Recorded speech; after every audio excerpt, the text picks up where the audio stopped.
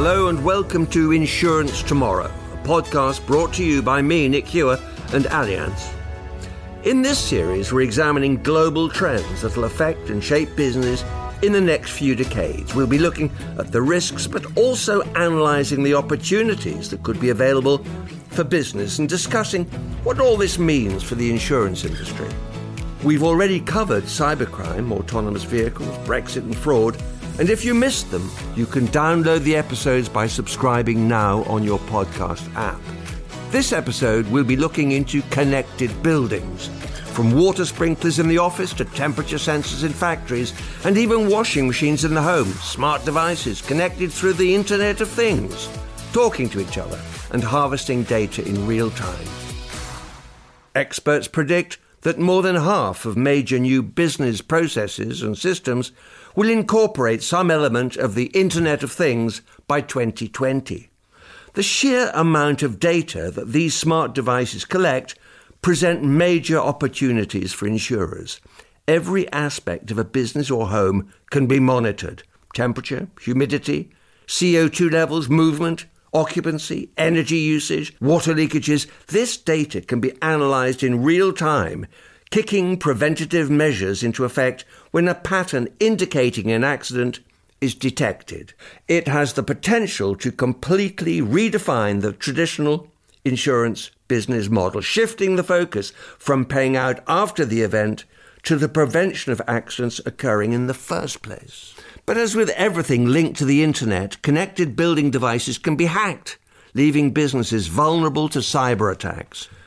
A report from Samsung says the need to secure every connected device by 2020 is critical, and that there's a very clear danger that the technology is running ahead of the game. Now, joining me in the studio today to discuss this in more detail, we've got James Tucker, the Smart Technology Manager at Allianz, Daniel Pierce, a Senior Analyst at Global Data, Russ Mackay, Global Solutions Architect, IBM Watson IoT Division, and finally Lottie McNair, Design Researcher at Connected Places Catapult. Welcome to you all. Now, let's get the definitions out of the way. What is meant, James, by a connected building?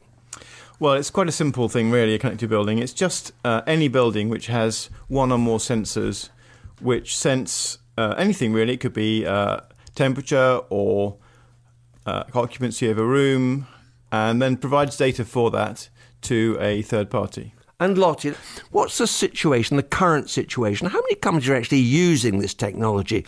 How ready and available is it? It's a bit difficult to answer because there's lots of companies using the technology and lots of companies using lots of different technologies in a sense. In terms of the readiness of the technology, it really depends on what the sensor is. Sensors can be very simple or very complex. You can have simply like a motion detector stuck to at the bottom of a chair, which detects if there's someone sat in it to detect occupancy.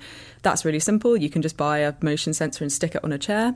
And then there's very complex sensors for things like air quality, which are much less readily available. So it really depends on the kind of sensor and system that's being used in terms of how available it is.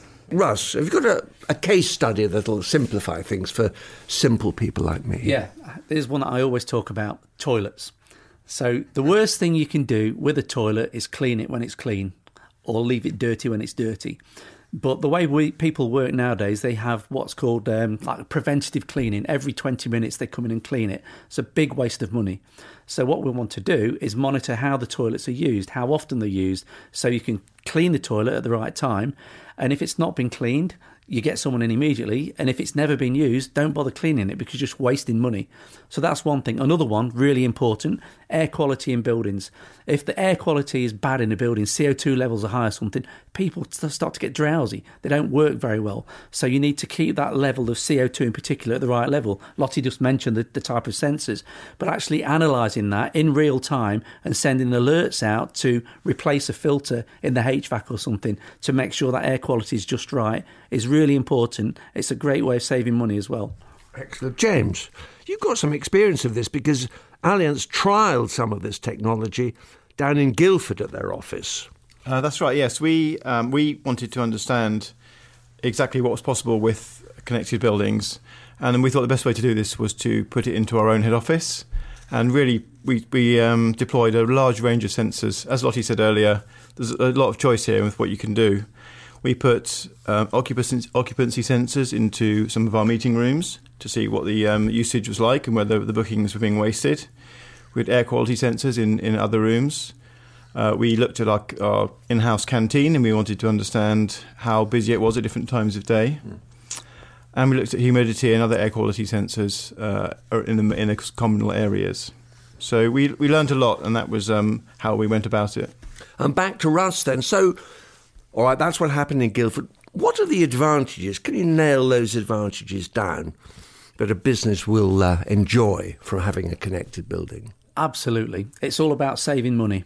So let's go back to the filters. If you've got dirty filters, you're going to find that you need more air to suck through the filters. To get more air sucking through a filter, it means you turn the motors on faster, so it's drawing more electric current. At the same time, you're actually drawing more air through a dirty filter, so you're bringing in dirty air. So you've got to know when that filter is getting blocked, and we do a thing called a pressure drop meter across a filter. It tells us, it helps us predict when we need to change those filters. So instead of sending a guy around with 1,000 filters every 6 months to change them all, you don't do that now. You wait for it to get just dirty enough to know that it's time to change the filter. And if it's never been used, the building or the filter, if it's not dirty, don't change it. So that's one example. The other one, I keep going on, well, you mentioned occupancy. Meeting rooms. I mean, we have big problems where I work. Meeting rooms are booked and never used. So you can never get a meeting room because they're all booked on the system. You walk around the building and there's nobody in there. So if you can actually, there's 2 or 3 things here, monitor the usage of the rooms and effectively fine someone if they don't use the room and stop them just booking it because they want that room every week. Just monitor how the rooms are being used all the time. The other thing you can do, of course, you can trend. You can see on a Friday, even though the rooms are used or booked, nobody's going to use them. Because you're not keeping track of how the rooms are used. You keep track of it, then you can start predicting what's going to happen. Now, Daniel, what risks do you think will diminish as a result of this and why? It all comes back to what sensors are used to determine what risks are going to be overcome, for example. If it's an insurance-specific risk, then, for example, it could be targeting a major claims area. So escape of water, you could have leak sensing devices, quite common ones are LeakBot, as it's termed, or other areas, so smart smoke alarms, things like that, to essentially pick up any changes that are occurring in the building and alert the relevant parties before it possibly becomes a massive claim. The other risks that essentially could be diminished if they are business-specific rather than insurance-specific, it could ultimately increase efficiency, that you predict when machines might be coming towards a breakdown, help boost, obviously, efficiency on that side of it, and possibly mitigate insurance risk through business interruption policies as well. Sure. So, going round the table, or all jump in, what we have got pouring out of this is an enormous amount of data. Is that the point?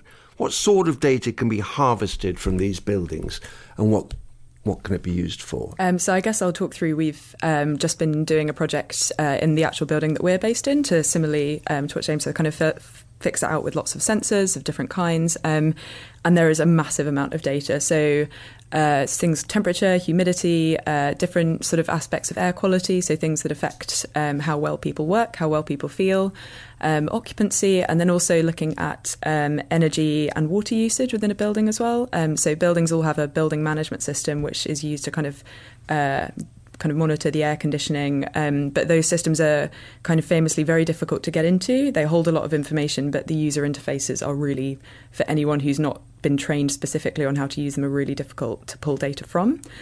So we've been also using a sensor which attaches onto the BMS to pull data from it, so you can understand how much energy and water is being used in different spaces in the building as well.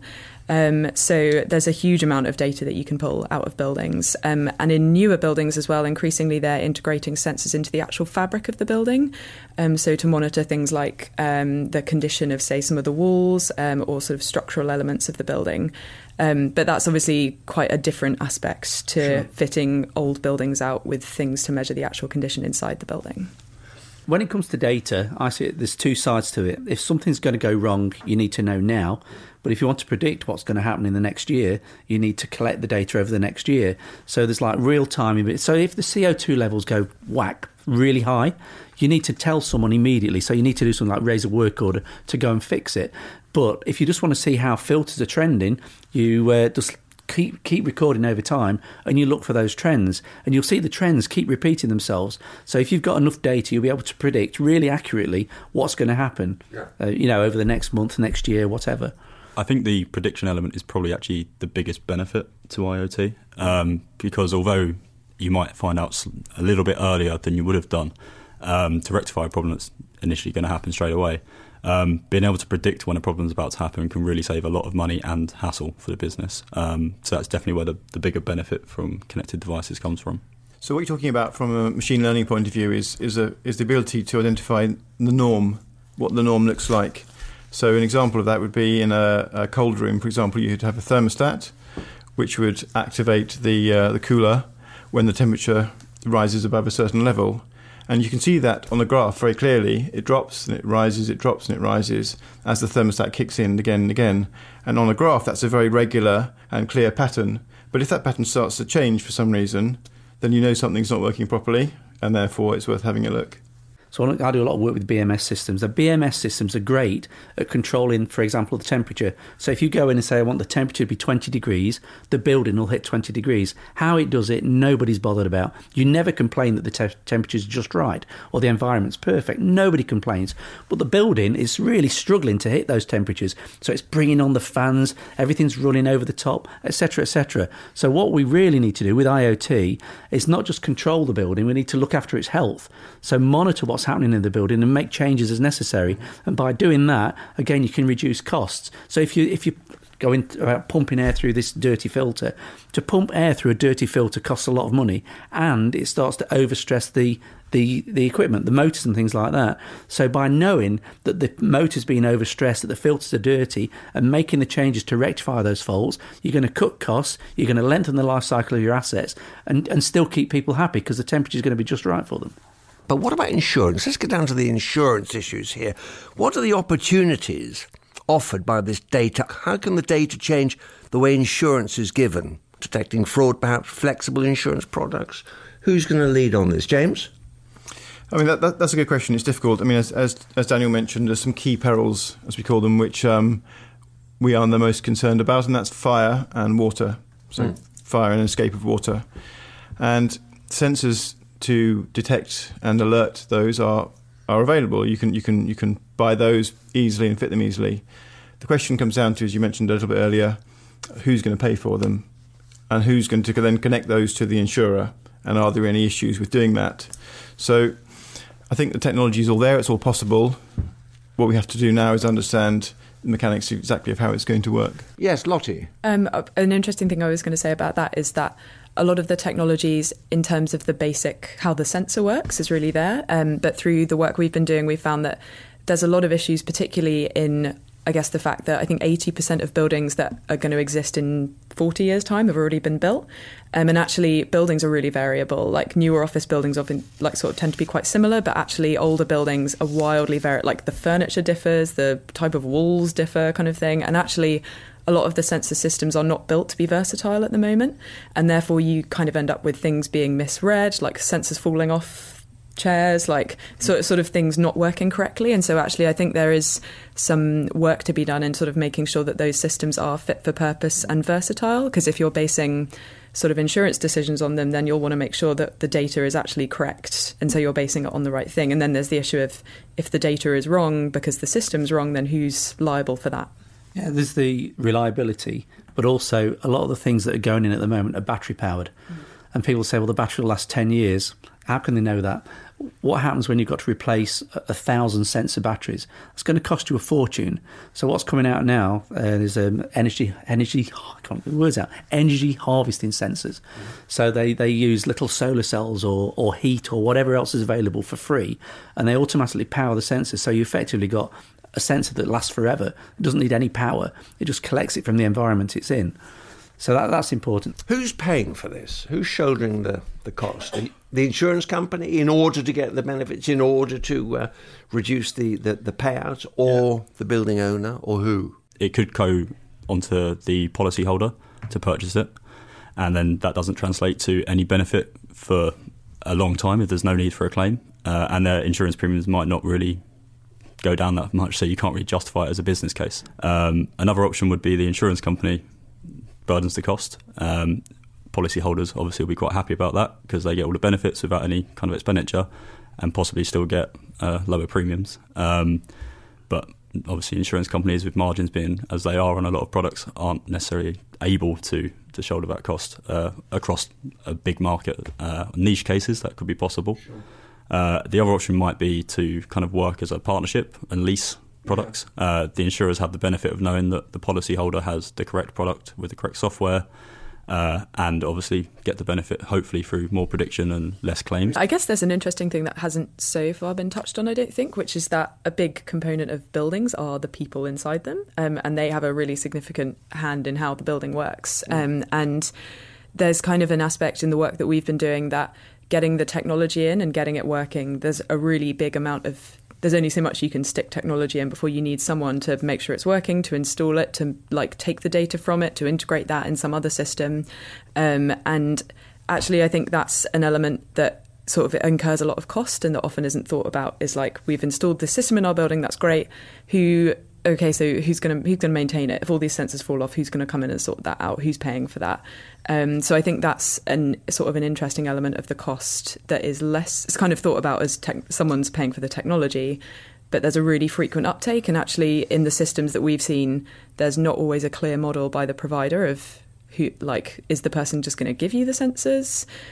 So I guess integrating those insurance business models with the actual business model of how the system works is kind of another thing that needs thinking about. So, brokers. What advice have we got for the brokers? James? Well, I think it's really important that brokers understand this and can understand the value which this technology can bring to their customers and how that can help with insurance products. Whether or not the insurer provides a product that comes with IoT, and as we said, that's not always straightforward, it's still very valuable for the customers to make use of this technology, and it can have a positive impact on their insurance. Brokers as well have to kind of demonstrate the business case for it. It's not just about insurance savings. If it's increasing efficiency for them through their employees staying longer, through better air quality or better working conditions, they're going to be more inclined to purchase that policy that incorporates the tech, and it'll be an easier sell for the employees as well, because some people might feel that they're being monitored if there's sensors on chairs. Are they watching how hard I'm working and things like that? So there could be some kind of ethical questions which get brought up, which if the business can justify by saying we're also getting much more productivity out of this, then it's a lot easier of a sell for the brokers. And it's all over the news to an extent with the amount of personal data that's out there from different bits of the industry or different industries. People are getting more and more cautious about what they're sharing with companies. So if it's to do with your employment, perhaps you're going to be even more cautious, because you might feel that you may be deemed that you're inefficient for whatever reason, that you left your chair for longer than someone else. I think just to add on to that, so there's really interesting work being done around sort of creating transparency around data collection, and a really big element of that, and one of a sort of element of the issue in the industry, I think, at the moment, is that there's a lot of different use cases for collecting data. So for reducing energy costs, for sort of predictive maintenance, for improving productivity. And often when people install that, when people go to install the technology, they're not actually really clear on what they want to do with it. It's just like, great, let's smarten up our building, but we don't really know why. And actually, that's one of the big problems with the privacy issue, is that if you're collecting data but you don't have a specific reason for it, that is a really big issue, because then when people ask you why, it's very difficult to maintain the trust of being able to say to people, we're collecting this data in order to improve the building, or in order to reduce, or in order to make the environment better for you, like better for your well-being. So I think that's something that companies who are installing it really need to think about, is why are we installing this? What are we hoping to get out of it? And then create a plan to effectively communicate with their employees, this is why we're collecting your data. We can show you what we're doing with it and how it's benefiting you. What opportunities does this bring for brokers? Well, I think as more and more insurers start to offer products that either provide Internet of Things or use data from Internet of Things, then it's up to the brokers to really understand the market and see what are the products where they can offer this benefit, and who are the customers who are will be most likely to benefit from it. And it's by understanding, this is the job of a broker in any case, but understanding the customer as well, and understanding the insurer as well, the underwriter as well, and then putting those two together in an effective way. Okay, but it's a whole new sector, as it were, Exactly. of the commercial industry, insurance industry. Doing business in a more, in a smarter and more data-informed way. Yeah. I think brokers are in a great position as well because of their dominance of the commercial space as a whole.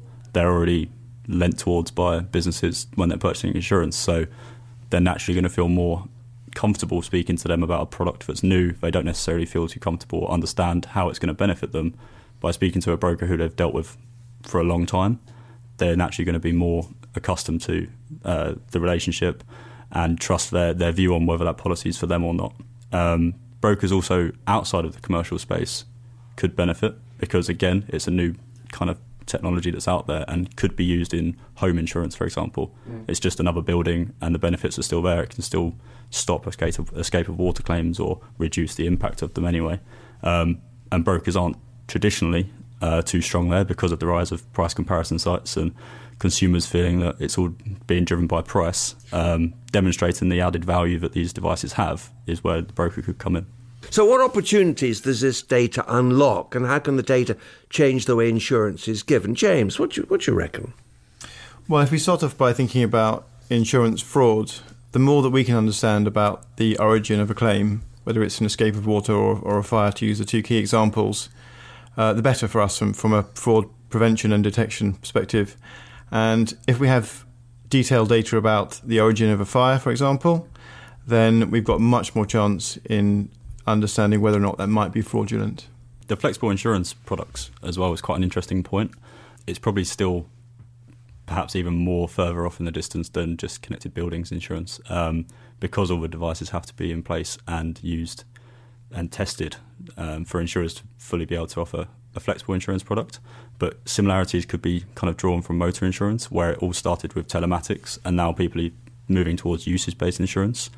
So a similar kind of view could be that buildings, when occupancy levels are low, not necessarily the building's insurance is lower, but other insurance products to protect liability and things like that from an employer's standpoint could be, the premiums could fall in line with that. When do you think this will become mainstream? What's your feeling on that? I think at the moment people see IoT on the internet, think we need to have a go at that. They don't really think it through properly, particularly when you come into new buildings. So if you think about the amount of CAD, computer-aided design, used in buildings nowadays, everything's in there apart from the sensors. And then what happens, the building comes online and then someone comes out with a box of sensors, puts sensors all over the place. They don't really have a clue where they are. Now, if you were to think the building through properly, we all know that sensors are going to be in there. So you should design that into the fabric of the building from day one. If you did that, then it would start to become more and more common. And again, if you put some legislation around it, if you look at what's happened with the UK government on UK contracts for buildings, you have to do this thing called BIM 2.5. Now, BIM 2.5 doesn't include everything we need in the IoT world. However, it wouldn't take much of a push from the government to start legislating the kind of instrumentation and sensors that go into a building at the same time. Now, you wouldn't get the whole of the world doing it, but you'd certainly get a good proportion. And Lottie's nodding vigorously there. I agree. And I think a key element is people understanding why they're using the technology. And actually, I guess insurance has a really big part of that, is if you can say to people, install this for this purpose, collect this data, and your insurance premiums will go down for this. Then that kind of goes a long way in getting people to take up the technology and use it in an actual kind of meaningful way, in a sense. And I think similarly, sort of educate some work that we've been doing around kind of incorporating or allowing the other employees of the Catapult to get involved with the project has been really important, in terms of everyone knowing how all the sensors work, everyone knowing how the system works and what the data is being used for, and sort of how it can help the building and the business generally. I think that's a really big element of it, rather than, as you say, kind of maintaining IoT as this like beautiful far off thing that no one quite knows what is actually going to be useful for. Well, that's all for this discussion. My thanks to James Tucker, Smart Technology Manager at Allianz, Daniel Pearce, Senior Analyst at Global Data, Russ Mackay, Global Solutions Architect at IBM Watson IoT Division, Lottie McNair, Design Researcher at Connected Places Catapult, and finally, Andy Thornley, Head of Corporate Affairs at Biba. Please do subscribe to the series through your podcast app. That way you'll be sure of never missing an episode, and we'd really appreciate you leaving us a review too. So for now, from me, Nick Hewer, and Allianz, it's goodbye.